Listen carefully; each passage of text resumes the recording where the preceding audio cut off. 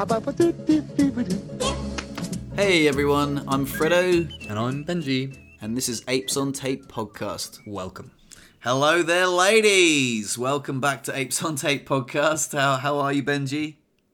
Oh, I'm good. Hello, everyone. How's it going today? What's going on? I just jumped in and turned off my metronome again. My metronome was going to be recording all over it again.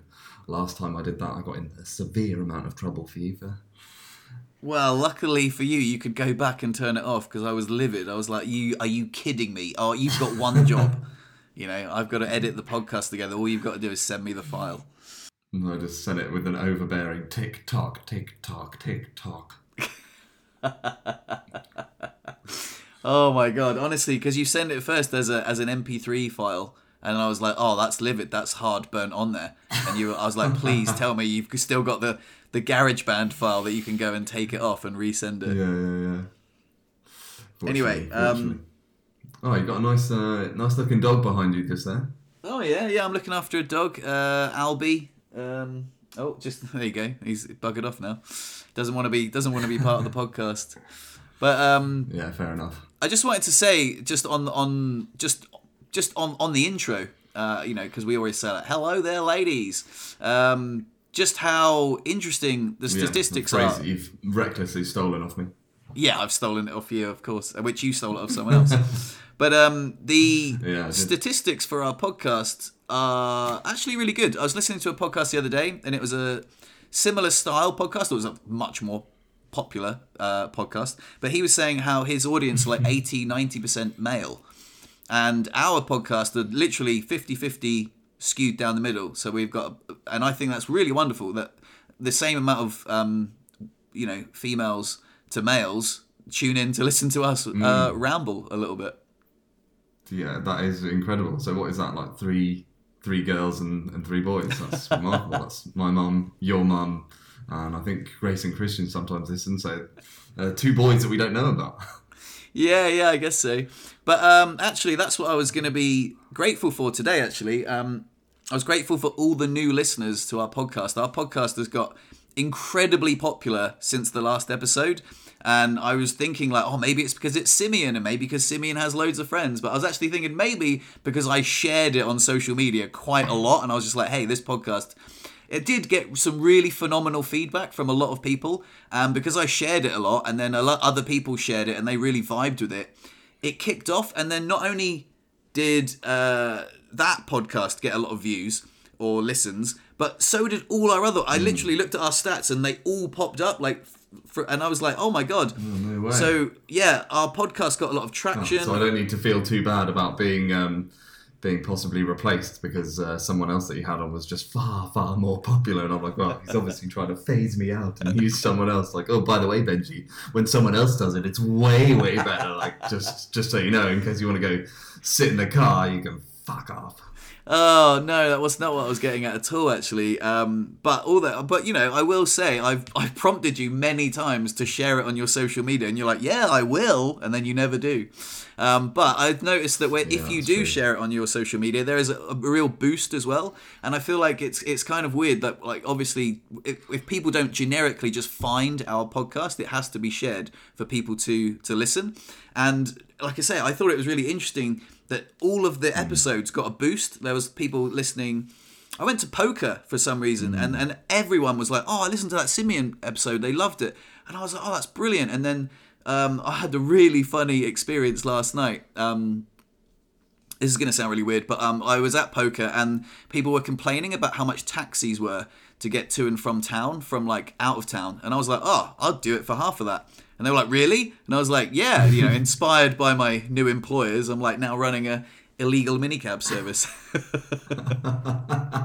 No, not at all. It was just for some friends, and like these are like proper people, like they're going out for dinner. They're in a suit. Proper people. Yeah, I mean, like, it's a woman in a nice dress, and a guy in a suit. Smells of money, and I'm like, I'm driving them to a restaurant, and they're like, oh, we listen to your podcast, and I was like, what? Like, you listen to the podcast? Like, they were like, yeah.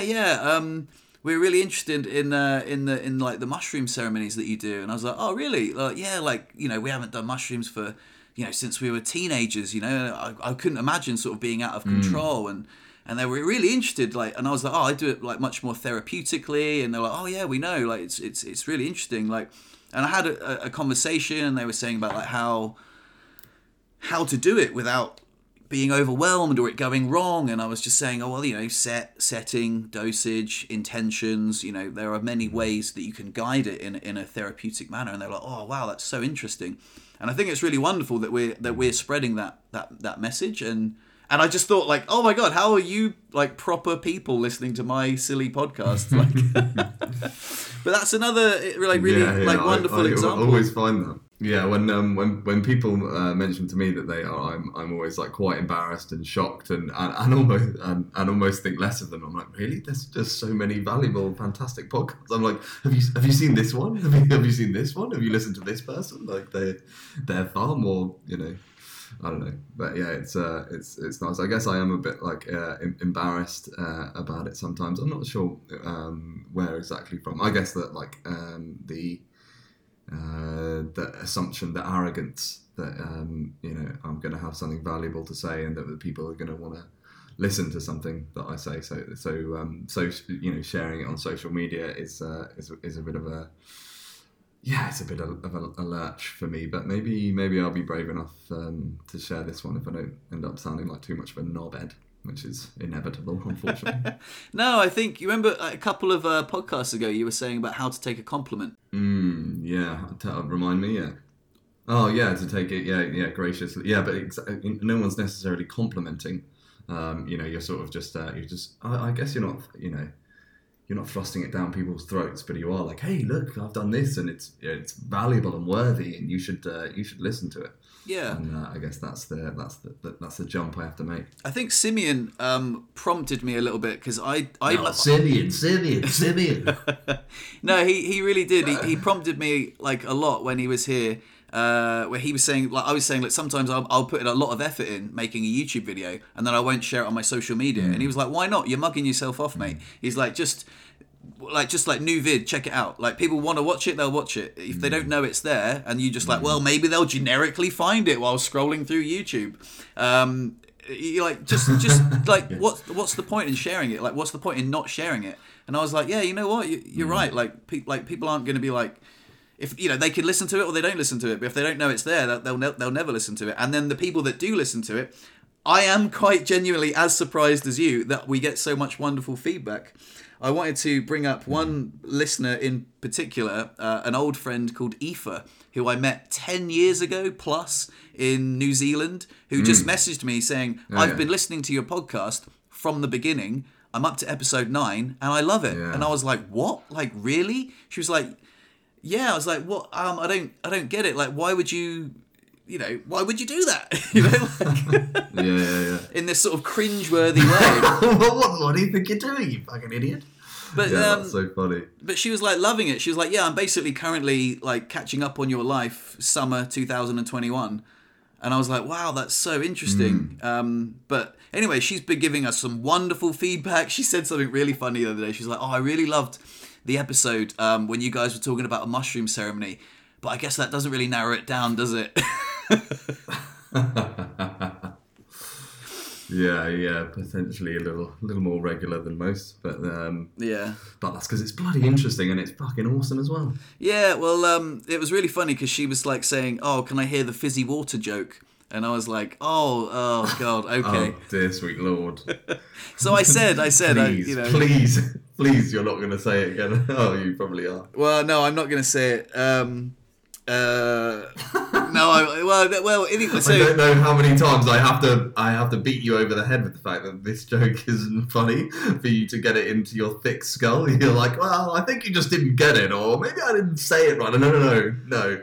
Trust me, this is not a funny joke. Well, interestingly enough, I told Aoife and she thought it was funny, and then I told my friends at work, and it's like a bilingual joke. It's a play on words, and they thought it was mildly entertaining. mildly entertaining. Well, Aoife's obviously, deranged because she listens to our podcast for a start, so there's got to be something seriously wrong with her. And, I'm sure the people at work were just like, just humouring you, just like, oh, better laugh at this because he's taken the room, made us silent and made us listen to this joke. It would be horrible to be like, what respectable human is going to be like, that shit, fuck off, don't do that again. Like everyone's going to be like, yeah, I get that. Yeah, well, anyway. It's called human courtesy. On the subject of talking about mushroom ceremonies, I actually did a mushroom ceremony last Sunday. So there you go. Oh yeah, tell me more. It was good. It was good. Another podcast about a mushroom ceremony. Well, I don't want to go too much into it. I think that one of the main takeaways I had was like sometimes you don't always follow what comes up for you in a ceremony. Like sometimes, like when I was in the ceremony, I had this wonderful thought. And I went down the rabbit hole, and I was like, "Oh wow, like I could do this." And then in the light of day, when I sort of soberly reflected on it, I was like, "Actually, I don't want to do that at all. Like that isn't something that I want to do." And it was interesting. I won't go too much into it. It's an interesting point though, like to just open it up a little bit, not specifically about your ceremony, but like when you're entering into that sort of realm, and like I guess it's quite common and understandable for people to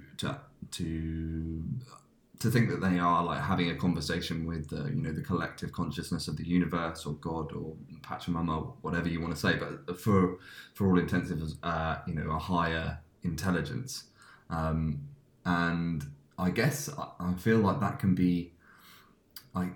It can be a little bit dangerous at times, because you can see it as a be all end all, and there are certainly many occasions that I've put off doing a ceremony because I think I know to myself, I'm like, oh, it's going to tell me to not do that or to do that, and I really don't want to do that, so I'm not going to go and look for the answer because I kind of already know the answer and it's exactly what I don't want to do. However, when it comes from that sort of grandiose and incredibly overwhelming voice and place, is pretty hard to deny. And there's certainly other instances that I've been given very rash messages, like large decisions, life-changing decisions and I've listened to it. I've been like, oh well, I was going to do this, and for the last 5 to 6 months I've been planning to do this, and then I had this one episode and I'm gonna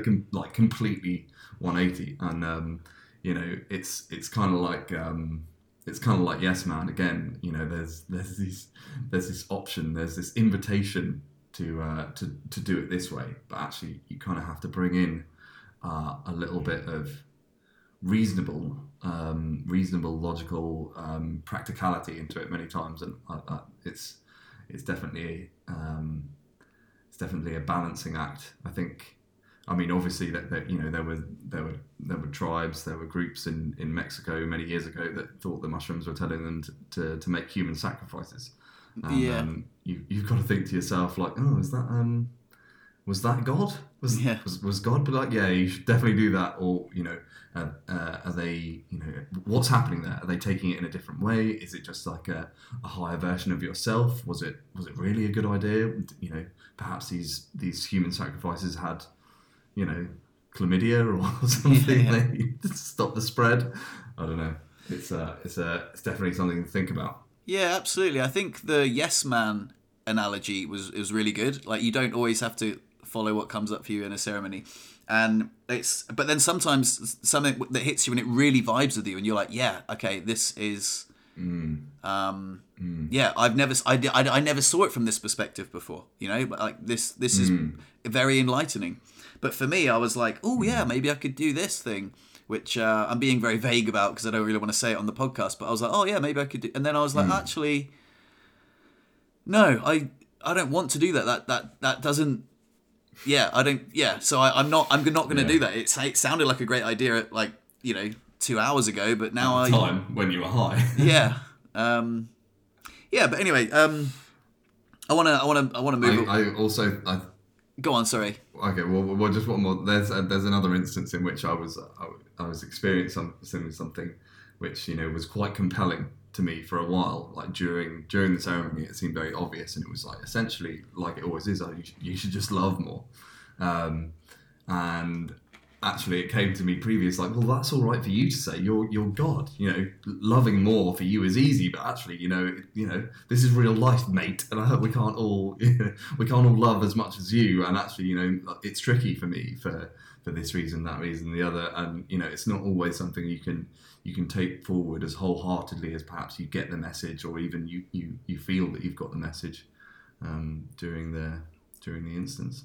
Yeah, sometimes it's harder to put into practice as well. Like I often get that, just love more, and it's wonderful. I very often get it with my mum. Like, and we've spoken about this before, but like, just love. Oh, what about your mum? Like, you should really message your mum and tell it you love her. And that just seems so silly because like, oh yeah, I mean that's so obvious. You know, it's so obvious and sort of, it's unremarkable. Oh yeah, it's. You know, common sense. You know, have you been neglecting your poor old mum lately? And some things are harder. You know, some things are harder. You know, yeah. But like I say, I do want to segue away from this because I want to ask you what you are grateful for. Okay. Yeah. Cool. Well, actually, before I say that, I was just going to say actually that what's quite unusual for me is I actually listened to our well, it wasn't our last podcast, but the last podcast. I very rarely re-listen to anything we've recorded, but the Simeon one did compel me as well to listen, and it was great to listen. And Simeon's got a really fun voice; he's so nice to listen to, so animated, and you know, you could easily animate a cartoon over him. But he had some really like insightful and some really nice things to share about like you know, mental health and just generally what it's like going through life as a aging man. And it was it was a great listen, man. So, I could relate to it a lot as well. And I remember thinking that I didn't realize how good a conversation it was until I listened to it back. It was really it's interesting when you have like a really in-depth conversation with someone. That's why I love listening to our podcasts, and why I'm like, why don't you listen to them? Like, you know, I'm our biggest fan. But yeah, it's really interesting. That's why I get so many listens, because you've listened to it 400 times. I do find myself listening to old conversations, like, and it's lovely. I love. Yeah. They're really precious to me. They really are. But the one I recorded with Simeon was so, like, I didn't realize how poignant it was and how much I could relate to it, because I was like so concentrated at the time on like being a good podcast host and sort of like asking him questions. When I listened back, I was like, oh my God, I feel exactly the same way. Like turning 40, you know, being single, watching ex-girlfriends move on and have babies with other people, like crushing, like how you can compare yourself to other people who have put down foundations and moved on with their life and have started families and businesses, and you're like, what have I done? You know, like, and I was like, oh my God. And then the amount of people that got in touch and were like, fuck, Simeon nailed it, you know, so graciously. We even touched upon like suicidal thoughts and dark depression, but like with such humor, and I was like, wowzers, yeah, man. Like, and at the time, I was just talking to Simeon, you know, and then listening back, I was like, oh my God, I think people are really going to relate to this, and they really did. So yeah. You know, thanks, Simeon, appreciate it. Yeah, it was a fantastic listen. So thank you. But yeah, what I'm grateful for at the moment is fucking awesome. It's I'm just having the most wonderful time at the moment. I feel so lucky, and a large part of that is living with Grace and Christian and Layla. They're friends of ours, people we know from living in Morzine. I've known them for a while now, and really really kindly they they've invited me into their home, and that's a really lovely thing to they bought a beautiful house down here, and to be come and stay with us, rent a room. That's already amazing. But why it's so incredibly wonderful right now is because of Layla, their daughter. She's 3.5 months old, nearly 4 months old, and I'm in love with her, to be honest. Like she's an absolute light of joy. I mean, she's tricky as well, mainly for Grace, not for me. But it just feels to me like such an incredibly sacred time in a family's life. Like when you've just got a brand new baby, like you certainly don't want any Tom, Dick or Harry hanging out with them. And it feels to me like a massive privilege that they're happy to have me around, and even like, you know, let me look after her from time to time, to give them a bit of space or whatever. So I get to, you know, I'll take her for a walk, take her to the market, just generally hang out with her. And you know, the poignancy of it all is just, it bowls me over. It really does. And I'm just I feel so lucky to be a part of that life at the moment, and it just it means so much to me. There's someone I've spoken about on the podcast before, my friend Barbara. She's in her 70s, and she's a wonderful dear friend. She's known my mum for like 50 years of their life. Most of their life they've lived together. They know each other very, very deeply. And Barbara was around massively for me when I was a child, when I was a baby. And my father passed away when I was 18 months old. And that meant that, you know, Mum really needed a support network around her massively. And, you know, Barbara was the main character, or one of the main characters in that support network. And as an 18-month-old, you know, I don't have any memories of that. But, you know, me and Barbara have an incredibly deep and special relationship. The conversations we have, the bond we have, I'm sure it's down to her being around from birth, not necessarily something that, you know, holds memories or anything like that. But, you know, there would have been a bond from that early on, and that's something that I get from being around Layla at the moment. It's just like, Jesus, this is amazing. Like, this little human is just like learning to smile, learning to use her hands. It's so interesting to just watch a baby like taking in life, and I'm like, oh my God, I didn't think I'd be this captivated by her, but I absolutely am. Wow. And it's there's so much interesting stuff to take in, like her concept of time, like her concept of language, communication, and, you know, she's been alive for like just over 100 days. So each day at the moment is about 1% of her life. Wow. And, you know, that's so huge. So when she sees me for 3 days in a row, she's like, oh, this guy's been around for 3% of my entire life right now. I guess he's kind of important. Oh, like, you know, and that's such an interesting perspective when you put it like that. Yeah, well, it sort of puts into perspective, you know, why life speeds up as you get older. The older you get, the faster time moves, and that's because, you know, when you're 2 days old, a day is 50% of your life, and you're like, well, that day was fucking long. It was half a bloody lifetime.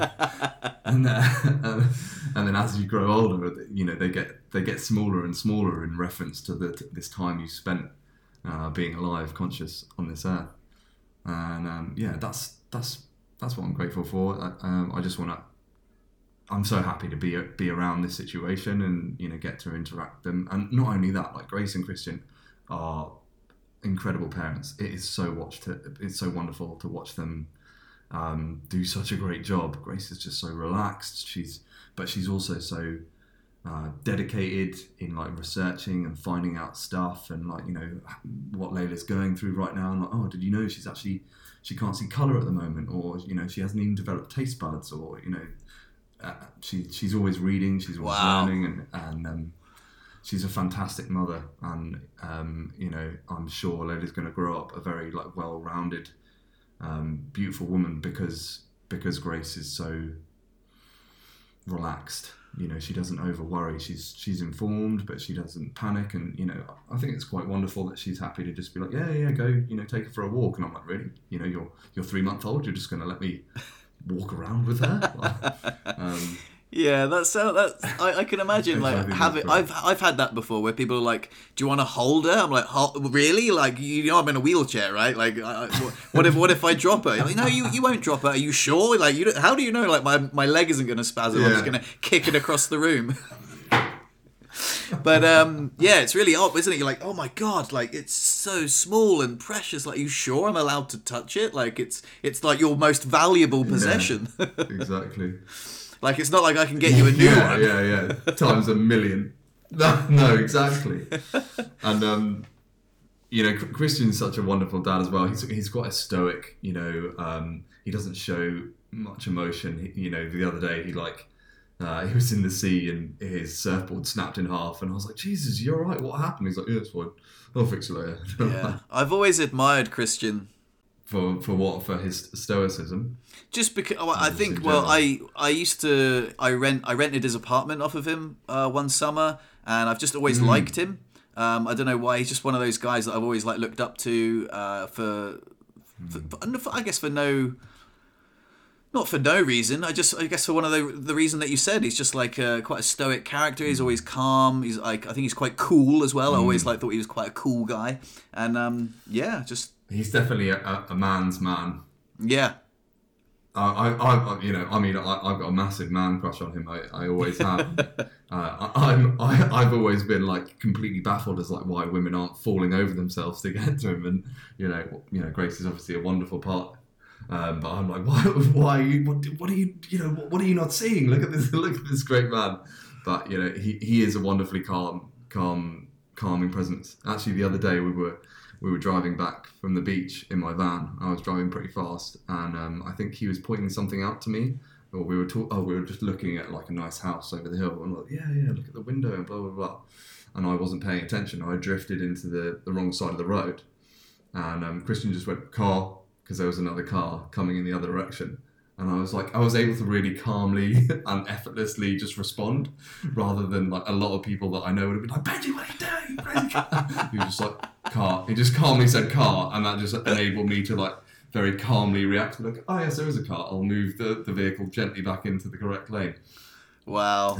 Yeah. But I was saying how he was just he's just wonderful to watch. He is usually very calm and doesn't convey much emotion, but you watch him with his daughter, his face lights up, and that's mirrored in her face, and he's just becomes so soft towards her. Not that he wasn't soft before, but yeah. It's just beautiful to see him sing to her, and they're just great. So I've babbled on maybe a bit too long. No, not at all, man. I think it's really wonderful. When you say stuff like that, it really makes me I want to be a father. I really want to complete the circle of life, which is it's something I've wanted for a long time, and it's something that I'm absolutely. I know I mentioned before about watching ex-girlfriends move on and have babies, but I'm actually super thrilled for Lou. Seeing her with baby Amanita is just so beautiful. It's really, I love, we still chat and we're still friends, which is so valuable. I love it. But yeah, no, it's something I really want to do. You're just beaming being around a baby. I would just take that. I would just be I would be, I don't know, let's just have a single mum move in and just be my housemate, and I'd just be just let me, be as happy as Benji, just be I'll just go for a walk, or just have a little cuddle or something, or just, I don't know. But yeah, I guess just being around young children is just quite a lovely experience. Yeah, I feel really, really lucky for it right now, and we'll see. We'll see how long it continues for, and obviously, I'm actually going back to the UK to be around for my mum during a hip operation in a few days for 5 weeks. And bearing in mind we were talking about time and how long each day is for Layla. It's going to be 5 weeks. Is going to be a long time to not be around, and I'm going to miss her for sure. And I'll be excited to see how much she's grown when I come back. It's so interesting, isn't it, that the passage of time and how we experience it. I had an epiphany the other day while I was talking to my sister. It's something that I thought of a while back, but it was these are the good old days. It's something that came to me once, and I was there are times in my life, I will 100% look back at the time in my life right now through the lens of nostalgia and say, man, those were the good old days, you know. I've got a cool housemate who I get on really well with. I've got a great job that I really love. I've got free time to make paintings and podcasts and YouTube videos. What a bloody amazing time in my life. And I will. There's a certain amount of struggles that I've been going through recently, which I will definitely glaze over, you know. But there are so many times that I've looked back on in my life, like pick anyone really. It's like the remembering self versus the experiencing self. I look back on so many periods of my life and be like, oh, they were the good old days. They were the good old days. But you just got to remind yourself that these are the good old days. They'll be like, my mum is 76. Imagine how many times she's reflected on like the good old days. Like, the reason I brought it up was because my sister was saying that like, you know, she was reflecting on how her, she misses when my nieces and nephew were like babies and then children and then like now they're grown up and now they don't see each other. My niece, Lauren, lives with my sister and she's like, oh, but she's always out, you know, she comes back late and, you know, I never see her. And I'm like, yeah, but one day she'll move on. You know, she was thinking about maybe moving up north. I was like, and you'll look back at this period and be like, those were the good old days when Lauren was living with me. And she really liked it. And I was just like, I just thought I would convey that to you. And like, you know, what do you think about the good old days? Yeah, I feel that very strongly right now. I'm like, wow, I'm in a huge, a hugely wonderful pocket of time in my life right now. It feels incredible. I'm not. I don't feel delicate around it. I definitely feel robust within it, but I'm very aware that, you know, each day that I'm experiencing right now is something that I really want to, you know, treasure and, you know, like, you know, fucking eat. And it's, yeah, I mean, I don't know what will change and when it will change. But for now, things are tremendous. But I've got to say, actually, as much as it is quality of life, which my quality of life is incredibly high right now, just because I have ample money and ample time to look after myself and do things that I love. I do feel that, you know, my who I am or the work that I've done over the last year or so has made me as content as I am. It would be easy to allot it to like, well, of course he's having a good time. He lives in Portugal and he surfs every day and he gets to hang out with the baby in the morning. And obviously that does count towards it, but I just feel like there's been massive growth. You know, so many lessons, I guess is a better way to put it. I've learned so many lessons in the last year, and it seems to have put me in good stead to just, you know, keep having the good old days and you know, enjoy them as they are.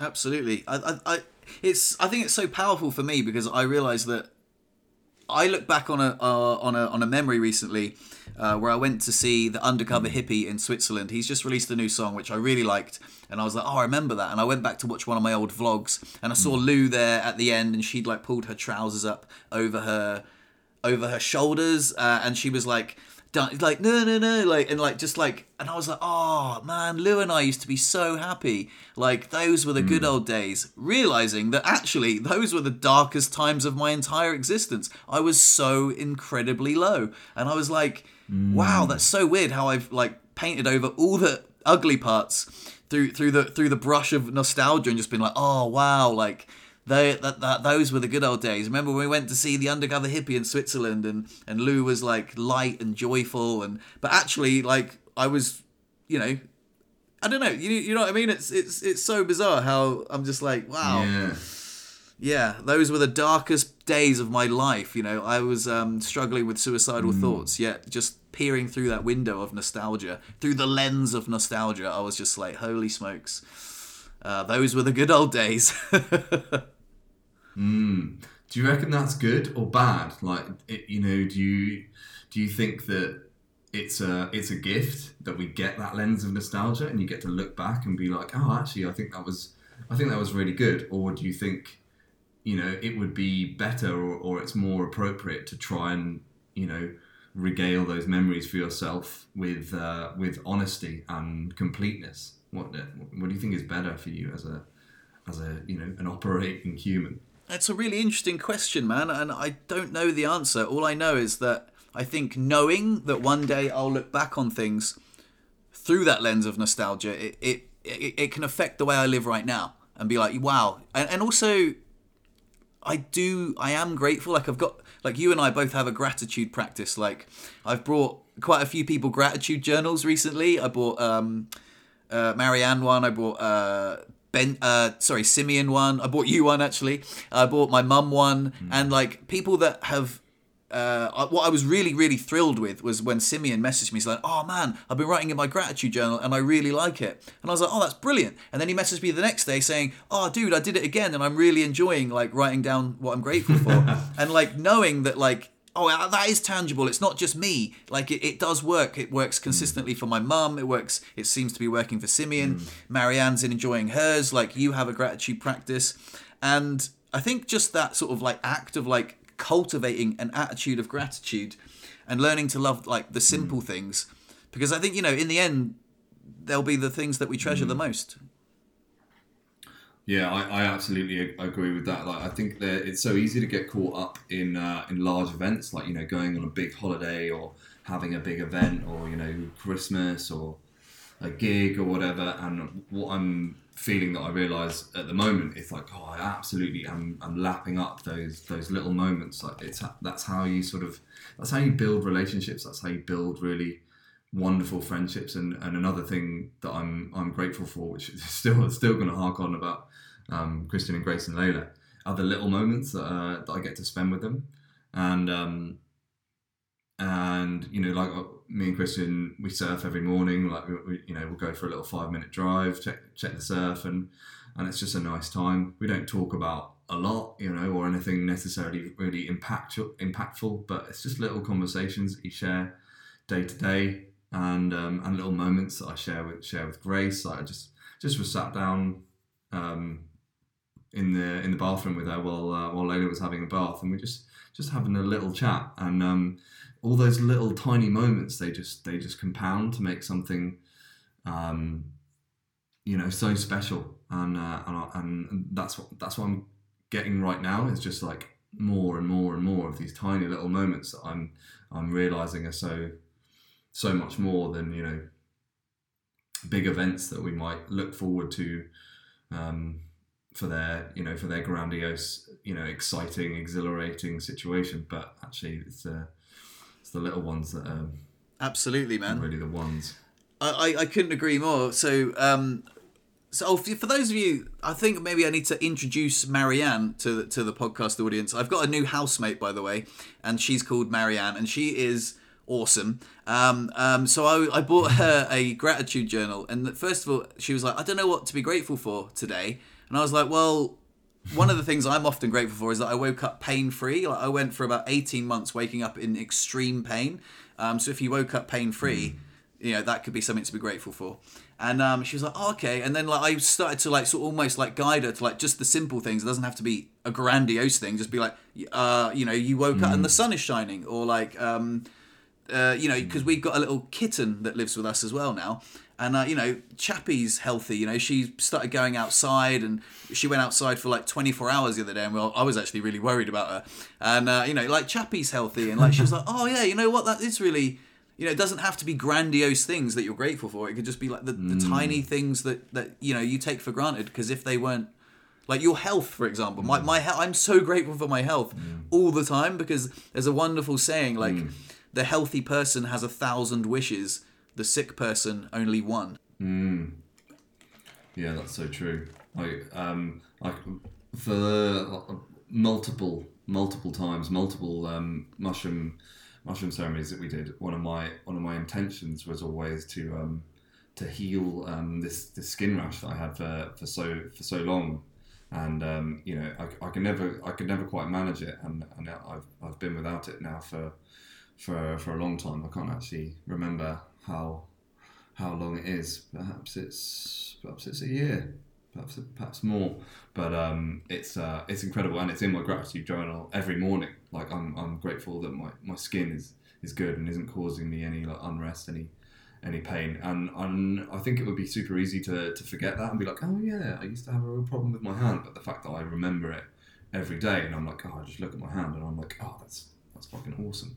So That's brilliant, man. I'm glad that I've kept that practice up long enough to continue to be conscious of that, because it's good. I've been looking at my hand quite a lot recently. Actually, it's something that you'll want to know about.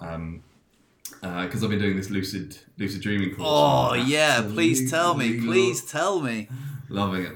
There's a couple of new practices that I've been given. One of them is like reality checks, and there's a number of things that your brain will find it impossible to do in a dream. One of them is read the same piece of text in quick succession. So you should, read pieces of text and then look away and then read it again. Or likewise, you can look at the palm of your hand with some intricacy and detail, and then close it or turn it and look back at it.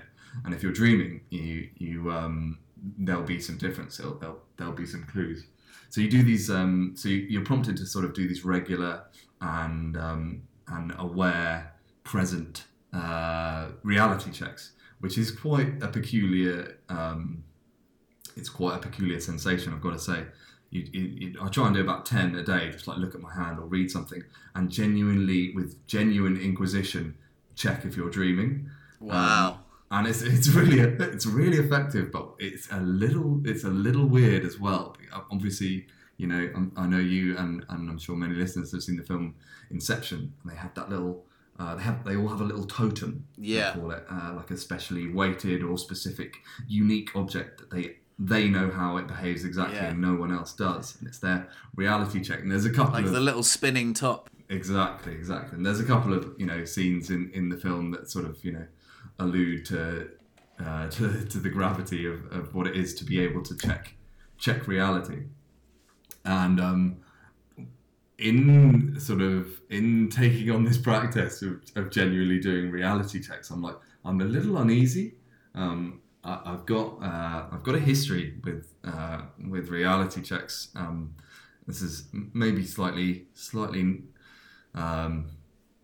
illicit material, but we'll go for it anyway. It's in the past, and this is a podcast for entertainment, so don't take it literally. But I used to have a pretty serious ketamine habit, and it was a lot of fun, honestly, at the time. But looking back on it, it was very unhealthy, and it was I don't know if I was physically addicted, but it was something I definitely found myself doing every day, and to a dangerous amount. Certainly, it was impacting my health, and certainly my social life, and and that was years ago now, more than 10 years ago. But it was a large part of my life for over a year. And one of the things that will happen when you take a lot of ketamine, it's actually a very powerful psychedelic, and you can just completely leave reality, and you can go several layers deep. It would often happen. You would take a lot, and then you would just disappear into this other world, and just exist there. Not necessarily pleasant, or often quite traumatic, but it would be exciting to just move realities, move dimensions, and then you would find yourself brought back to reality. Like vroom, the room would move, and you'd go back to reality, and then you would start sharing that with the people that you were doing it with. You're like, Jesus, that was crazy. Were you just there? Like, we were just over here, and this was happening. And then the horror is you would move again. You would be like, zoom, and you're like, oh crap, and you would have this realization that this moment that you were brought back to what you thought was reality wasn't actually reality, and that's what would really scare you, because it would really truly loosen your grip on what is real and what is not, and that really can change how the way you interact with life. And that's what I'm sort of having a little a reminiscence of when I'm trying to like genuinely look with inquisition to see if this is reality or not. But Yeah. it Am is, I it is still in resulting a this ketamine journey. trip from like 10 years ago? Exactly. That's a little fear. That's a little voice that just is in my brain. Like, oh, you could still be tripping. There's a Jim Jeffries joke in one of his stand-up when he's talking about gun control, and he's saying, I think I'm on a comedy theatre. I think I'm, giving this big speech to everyone, but there's a good to fair chance I'm in a mental hospital standing in front of a mirror going, I hate guns, I hate guns, I hate guns, I hate guns. Just drooling. Yeah, how disturbing would it be for you to just be like, wake up from a ketamine trip 10 years ago and be like, oh my God, I just lived 10 years of my life. Like, does Fred even exist? Like, oh my God. Yeah, it does sound interesting. It sounds like when, again, I don't want to turn this into crazy drug stories, but when Mickey and I had a ceremony and he took a large amount and I said to him, I was like, hey man, like vibe check, because I was like ever so slightly underwhelmed, and he looked at me, he's like, what? Did you just say something? And I was like, yeah, I was just like, vibe check, how are you? And he was like, I feel like I've lived 1,000 lifetimes. He's like, I know that not much time has passed because the sun is still up, but honestly, I feel like thousands of years have passed. And I was like, oh, so you're there then. Okay, I just wondered if you wanted some more. I was like, no, as you were then. And it was brilliant. And he had a really wonderful, healing, beautiful time. But in hindsight, it was a large dose, and probably maybe slightly irresponsible to give him that much. But he did have I was almost very jealous. I was like, oh my God, that sounds incredible. I've been there before. I've been, like I'm just here like looking at my watch, like, ooh, when's it gonna kick in? But yeah, it is. Yeah. So anyway, I want to ask you, because you said that I want to go back to lucid dreaming. You said you had a really wonderful lucid dream, and you wanted to tell me about it on the podcast. So please do. Yeah. Sure, I will tell you about it actually. So yeah, another one of the practices that I've been prompted to do is set an alarm for about 4.5 hours into my sleep, wake myself up, and then recite an affirmation that sort of like forces you into a state which is called a hypnagogic state, and that's sort of like the between dream and awake state, and it's very easy for you to slip into the dream world, and then obviously hopefully from the other work that you've been doing and the other dream signs you're looking for, you can realize you're in a dream, and you can take it. So yeah, one of the dreams I was having the other day was very interesting. You were in it. In fact, you were very much the protagonist, and I think I did write it all down. But perhaps I'm going to struggle to regale it, but I'll start talking and see if it comes back to me. We were in this huge, beautiful setting. It was like green meadows everywhere. There were rivers everywhere, huge rivers. And the liquid in the rivers was golden. Wow! There was like vibrant color everywhere, and there was several of us. It was a party setting, or a gathering. It wasn't a rave or anything. That sounds glorious. Was I in a wheelchair? Yeah, you were in a wheelchair. Actually, you were actually more disabled than you are, which was quite peculiar. I think you were actually missing limbs. Oh wow! Yeah, so I think you were missing arms as well. Oh goodness me! I know. It was very poignant, but you were like the life and soul of the party. So this harsh disability that you were in that state at the moment. It didn't hold you back in any way, shape, or form, and actually. You were just being so like funny. Oh, that's it. Yeah. You were just getting the attention of so many attractive females, and your charisma and your charm was just drawing everyone towards you, and it was really heartwarming. And although you didn't have any arms, you did have stubs. You were able to operate an iPad, and you were actually drawing the landscape, as in like you were creating the landscape we were in with the iPad. Wow. So on some sort of like godly procreate, deity. You were drawing and creating this landscape as we existed in it. So as we went forward in it, you were like, oh, what next? Oh, maybe like, these beautiful flowers and these beautiful hills, and it was incredible. Oh, that sounds incredible. I wish I was there, man. It was. Well, you were. And it was developing. It was so magical, and it was just your charisma. And I guess like the poignance of it was that how your disability didn't hold you back in any way. In fact, you were able to create this beautiful reality for us and for everyone else. And then I wasn't lucid at this point. This is just a dream that I was having. I was aware that I was dreaming, but I couldn't take control. And then I got on a magic carpet and I started flying around this, very golden landscape, golden rivers, golden clouds. And as I started to like bank up this like beautiful golden cloud, I was like, golden clouds. Don't think this is real. And then I became lucid. Oh, epic! Yeah. So it wasn't the magic carpet so good.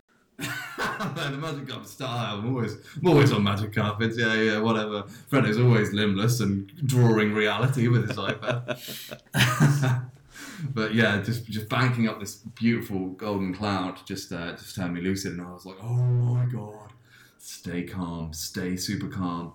And I just sort of like drove the magic carpet back down to the meadow. And you suddenly jumped at me. You were there.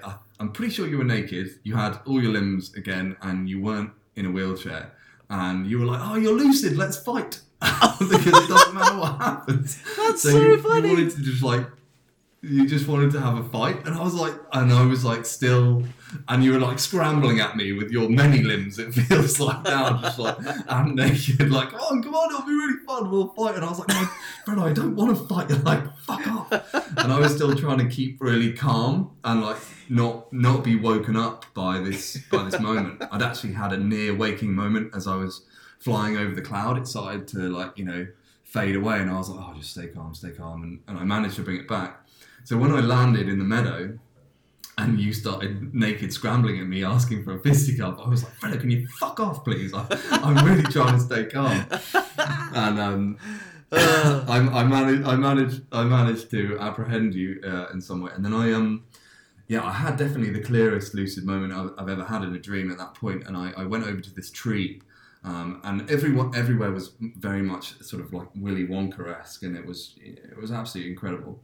And this tree, again, it was a golden tree, and it had these huge leaves, but these leaves were like circular, and they were like a swirling pattern of beautiful, vibrant colours.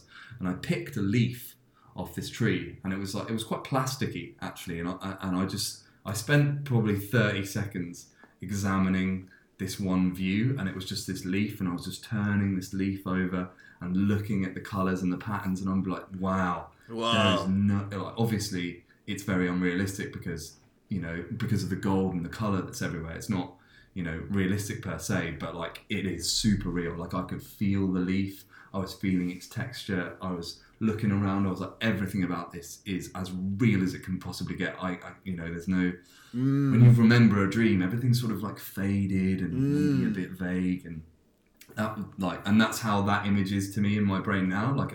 But I was so aware with the crispness and clarity that I could experience everything. The feel of this leaf and how it looked and how everywhere else looked. I was like, this is wild. And the dream continued, but it's not something I'm gonna share on the podcast. Oh really? I'd love to know more. Will you tell me afterwards? Yeah, maybe. Oh well, it's so funny that I wanted to fight you naked. Hey, come on, man! I mean, one of the things that it's a dream. One of the things that you have Let's fight naked. One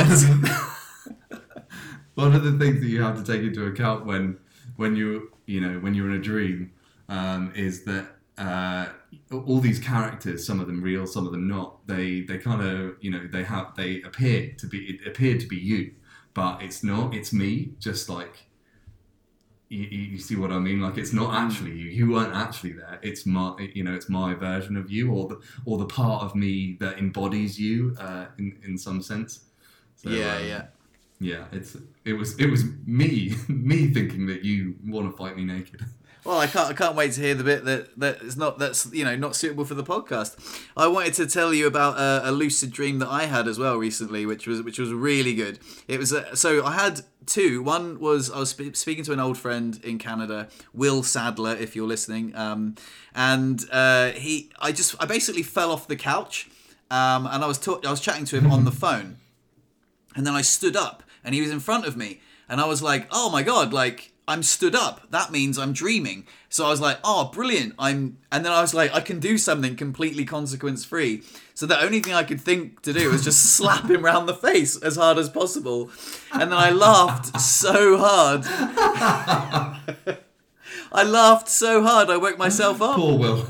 And then I was like, oh my god, that was so funny. I was like, and then I was like, why did I waste that? Like you say, like when you realise you're lucid dreaming, you're like, oh, don't like, can't be calm. Like, and then I was like, just slap. What did the five fingers say to the face? Slap. So yeah, that was funny. But then I had another lucid dream, which was which was even better. It was just even better. So I was in the. I'm sorry, it's just so funny, and perhaps a bit telling that when you enter the realms of subconscious, unconsequence reality, your instant reaction is like, oh, I should slap this guy around the face. Yeah, yours is like, oh wow, let's fly around on a magic carpet, and I'm like, violence. So the other lucid dream I had as well. This was really good. I was in the supermarket and I was walking around the supermarket, and like we mentioned in a previous podcast, like anytime I'm walking, that's my anchor. That's my like, oh, I'm dreaming because I can't walk. Like I'm always in a wheelchair. Anytime I'm like, oh, I'm dreaming. Like stay calm. And this was really weird. This is going to be a little bit embarrassing because. Again, I think if I was lucid, I chose to do this, but I remember thinking, oh, I can do something consequence-free. There was a lady in the supermarket, and I just thought, I'm going to grab her boob. So I just thought, well, I'll just grab her boob and see what happens. And what happened was, it felt like she was like, I don't know what, there's a parlance in gaming. I think it's NPC, a non-playable character. Like, so it was like, she didn't exist. Yeah. So I grabbed it and it felt like a potato. And I was like, oh, that doesn't feel like a boob. And she isn't reacting like I've just touched her boob. So that feels weird. Like I feel like I'm a ghost. Like, and I'm like, that's not even a real person. But I was like, that's a weird thing to do. What I'd love to do is fly. And then I started flying and oh my God, like flying was glorious. And what I remember about flying was how it felt. And it felt like I always knew how to fly. I'd just forgotten. And I was like, oh, of course. Like, it's just like this. It's very much like swimming. I was just pushing through the air. And I'm like, this is how you go up. Yeah. And of course, this is how you go down. And this is how you bank left. And like, why don't I do this all the time? Like, I remember thinking like you know how to fly. You know how to manipulate the world around you to float and cruise around. You just forget. And then and I just had the most wonderful time. I flew out of the supermarket. I flew around the Carrefour car park, and I was just like, wee. And then I woke up, and I was just like, that was amazing. But then I was like, and then that sort of dream psychosis wears off, and you're like, oh yeah, I can't walk, and I definitely can't fly. But just a minute ago, I was convinced that I'd just forgotten. You know, and that was beautiful. I love the feeling of flying in dreams. Incredible. Like it just feels so natural, so like beautiful. It feels realistic. Like it feels like you're not asking for too much. When you're sort of like bowling around and in your head asking a fictional genie of what you'd want, and you're walking past maybe like a huge set of chalets, and there's one slightly smaller chalet, and you're like, oh, I'll just take that one. Like, I'm not even asking for that much. I'll just take that small chalet in this beautiful mountain town. I'm being modest. I'm being reasonable, Mr. Genie. That doesn't exist.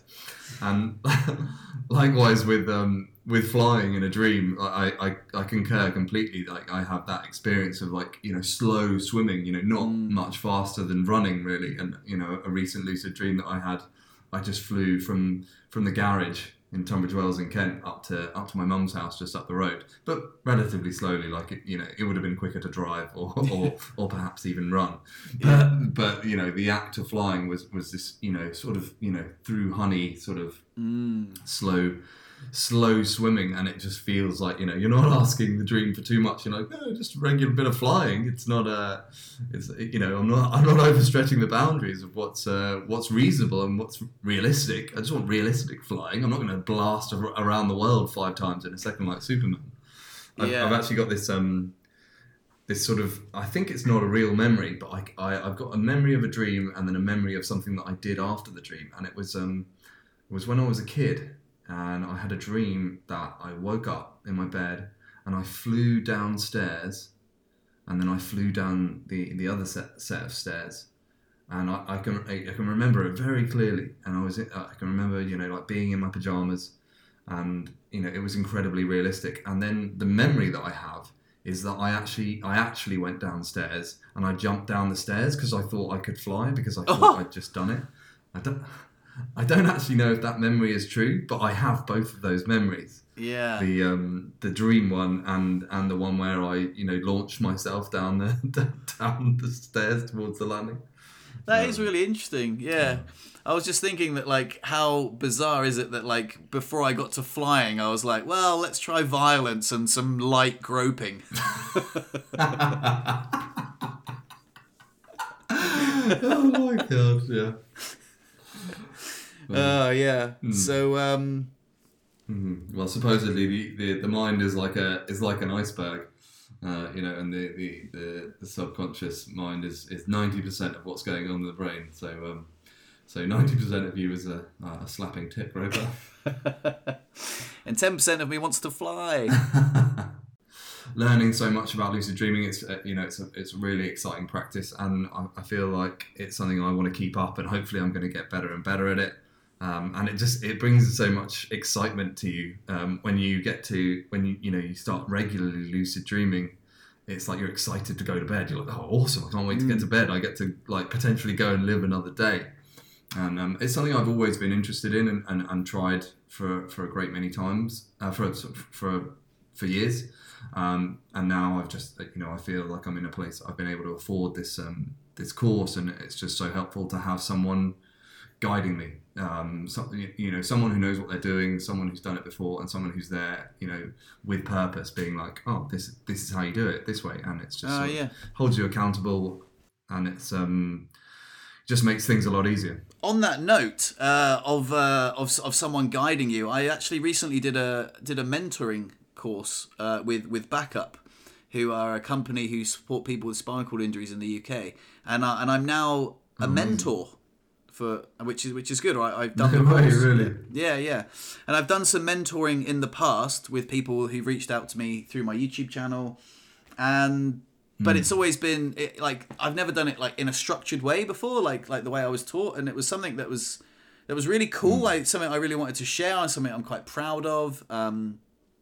It's been really good, actually, really, really fantastic. What does mentoring actually entail? Tell me more. Well, what do you do? What are you saying? One of the things I'd realised is when we were doing the mentoring training is how far I've come, because we were doing some role playing. So for example, if I was to be a mentor, you could reach out to me and just say, oh, I'm struggling with this and all that, and I would say, oh, I remember when I was in a place like that, and we learned a lot of cool skills. To do with active listening and the power of silence, and how you can allow the other person to feel that silence. And when you're the mentor, it feels excruciating. You're like, oh my god, what is he just being like? Are you still there? But when you're the mentee, you're like, oh, this is so beautiful that I'm not rushed. I'm allowed the space to share. And during the role play, I kind of like, I was just like, I just ended up like recalling my past trauma in almost like a performative way. And it was interesting because I was like, oh yeah, I just feel really sad like all the time. It's not just the fact that I've lost my abilities, but I've lost my identity. And to be honest, I could probably just deal with like being in a wheelchair, but it's just my leg spasms, man. My legs just won't stop kicking. Like it's so annoying. Like I can't even cuddle Lou in the bed because like the kicking is annoying her. She's just like, I'm really sorry, I can't sleep. So then I'm just on my own in the bed, and I'm like, fuck, like I know one way I could get the legs to stop moving, and that would be, and I just went to this dark place in my head, and then I would switch off, and I'd be like, so how was that? And the other guy was like, Jesus Christ, fucking, like, you almost had me in tears, man. Like, your Oscar's in the post. That was incredible. And I was like, and it was odd. And I remember thinking how far I've come, because I remember, I was in that place where I was like, I felt like I was being tortured by my leg spasms, and I just couldn't bear to just be such a burden. I felt like such a burden. And the fact that I've come so far is I rarely stop and think about, oh my God, yeah, I was in such a dark place just a few years ago. I really wanted to end my own life, and now I'm like, hey, look at me, I'm the wheelchair guy. I'm like super happy, and so it was really cool. And another thing that we learned was like to not be overly positive, which I hadn't even considered. But like when you're going through that tough time, the last thing you really want is someone just being like, oh hey, like don't worry, and time will heal, like in a couple of years you'll be slaying it and you'll be as happy as me. Like that is not the right thing to say. Not that I would be like that, but I think on my YouTube channel I project a certain happy persona, and which is true, which is how I am. But like, I have to remember how far I've come, and like the darkness I went through to reach the light life I live now. So it was pretty cool. So that sort of performance you did, was that with someone who's already a mentor, or was that like with someone who's also doing the course? Like who did you do that with? We did it with so it was a Zoom call, and there were 16 of us. There were 2 supervisors and 2 like therapists, I guess. Cool. So I guess there were 12 of us doing the course, and then so we got split up into groups of 4, and so there were 3. Like there would be one. So everyone has got a spinal cord injury, I think, maybe apart from one of the therapists. So you role played. You took turns being the mentee, the mentor, and then an observer, and then you had a supervisor. So we would role play situations like I'm having trouble. One of them was I don't like being seen in the wheelchair. I really feel like I'm on display. Like I can't go anywhere incognito. Everyone's bloody staring at me. And I remember thinking, wow, I used to feel that way, and now I never think about it. Like I'm just like, oh, I don't care. People stare, like whatever. It just doesn't even bother me. And I just thought, what an incredible way, how far I've come. So that that's the structure where it was set up like, and it was really good. And then you'd give feedback like, oh, you were a really good mentor, but you could improve here, or like, oh, that was really, that was a great performance as a mentee. You almost had me in tears. And as an observer, you could be like, oh, well, I really liked it when you did this, blah blah blah. And then the supervisor would chime in. So that's how it was structured, and it was really good. But interestingly enough, I had a moment the other day which really blindsided me. I went down to Tonon, and I got stared at like quite a lot in my wheelchair, like way more than usual. I remember like looking at myself like, am I wearing some garish clothing? Does my hat look silly? Like a pool on my face? Like what? Yeah, like what is it? Like is it just because I'm in a wheelchair? Like I don't understand. Like I guess maybe because I do live in like a little comfort bubble and I don't venture out that much. But it really affected me, and it blindsided me, because I was like, in the end, I was like, what the fuck are you guys looking at? Like there were people rubbernecking out their car windows as they drove past, and I was like, it's just a wheelchair, really? Man. Like I'm just in a wheelchair. Like and it was really awkward, and it took me back to quite a dark place in my head, and I had like I'd say a fairly substantial like mental health dip, and I was like, this is not fun. Like it's been ages since I felt quite this dark inside. Like, and I was like, wow, this is horrible. Anyway, I went away, and then another thing was like I couldn't find a toilet to go to. I was like, oh, I can't even find like a wheelchair accessible toilet. So I had to wheel all the way back to my car to do a catheter in my car, and then I broke down in tears in my car, which was a bit sad. Anyway, an interesting perspective was that I went to get some new windscreen wipers for my car, and which has been well overdue. I haven't changed the windscreen wipers for 5 years. I've had the car for 5 years, and all of a sudden I was like, oh my God, how glorious. I was just like, spraying the windows. I was like, look how clean my windows are. And I got some good customer service from the place with the windscreen wipers. And then all of a sudden I just snapped out of it, and I was like, oh my God, like an hour ago I was like really, really in a dark place, and now I'm fine. Like, oh my God, like it was so interesting. And then what was even more interesting was I went back to Tonon, and I went in, and people were still staring at me, but the difference was I smiled back at them, and they smiled back at me. And I was like, how interesting how the world is like a mirror to your own emotions. And I must have been, I guess, quite grumpy. And I was like, what are you staring at? And then I just started smiling at people, and then I just got loads of smiles back. And I was like, wow. Yeah. Wow. That's amazing. That's wonderful. All you need if you're feeling depressed then is to go and get some new windscreen wipers. Yeah. Well, I guess it's just a reflection of like the world, like, we are mirrors, and like, you see in the world how you feel. And Yeah, that's so true. And it's not easy. It's not easy to be like, oh, if you're struggling in a wheelchair and you're like, oh, well, Fred just said just smile at people. You can't just force that. It was a genuine full-on change in my demeanor, which the world reflected back at me. But it was, man, it was just interesting. I hadn't. Well, yeah. Anyway, it was just. Grand. Well, I'm so glad to hear that you're going to be a mentor. That's so interesting. You'll make a great mentor. Like you've told me, lovely stories of interactions that you've had with people off the back of your YouTube videos and stuff like that. So I think you're the man for the job, man. Congratulations, and good luck to whoever is assigned to you. Good luck to you. I'm sure they've got a good egg.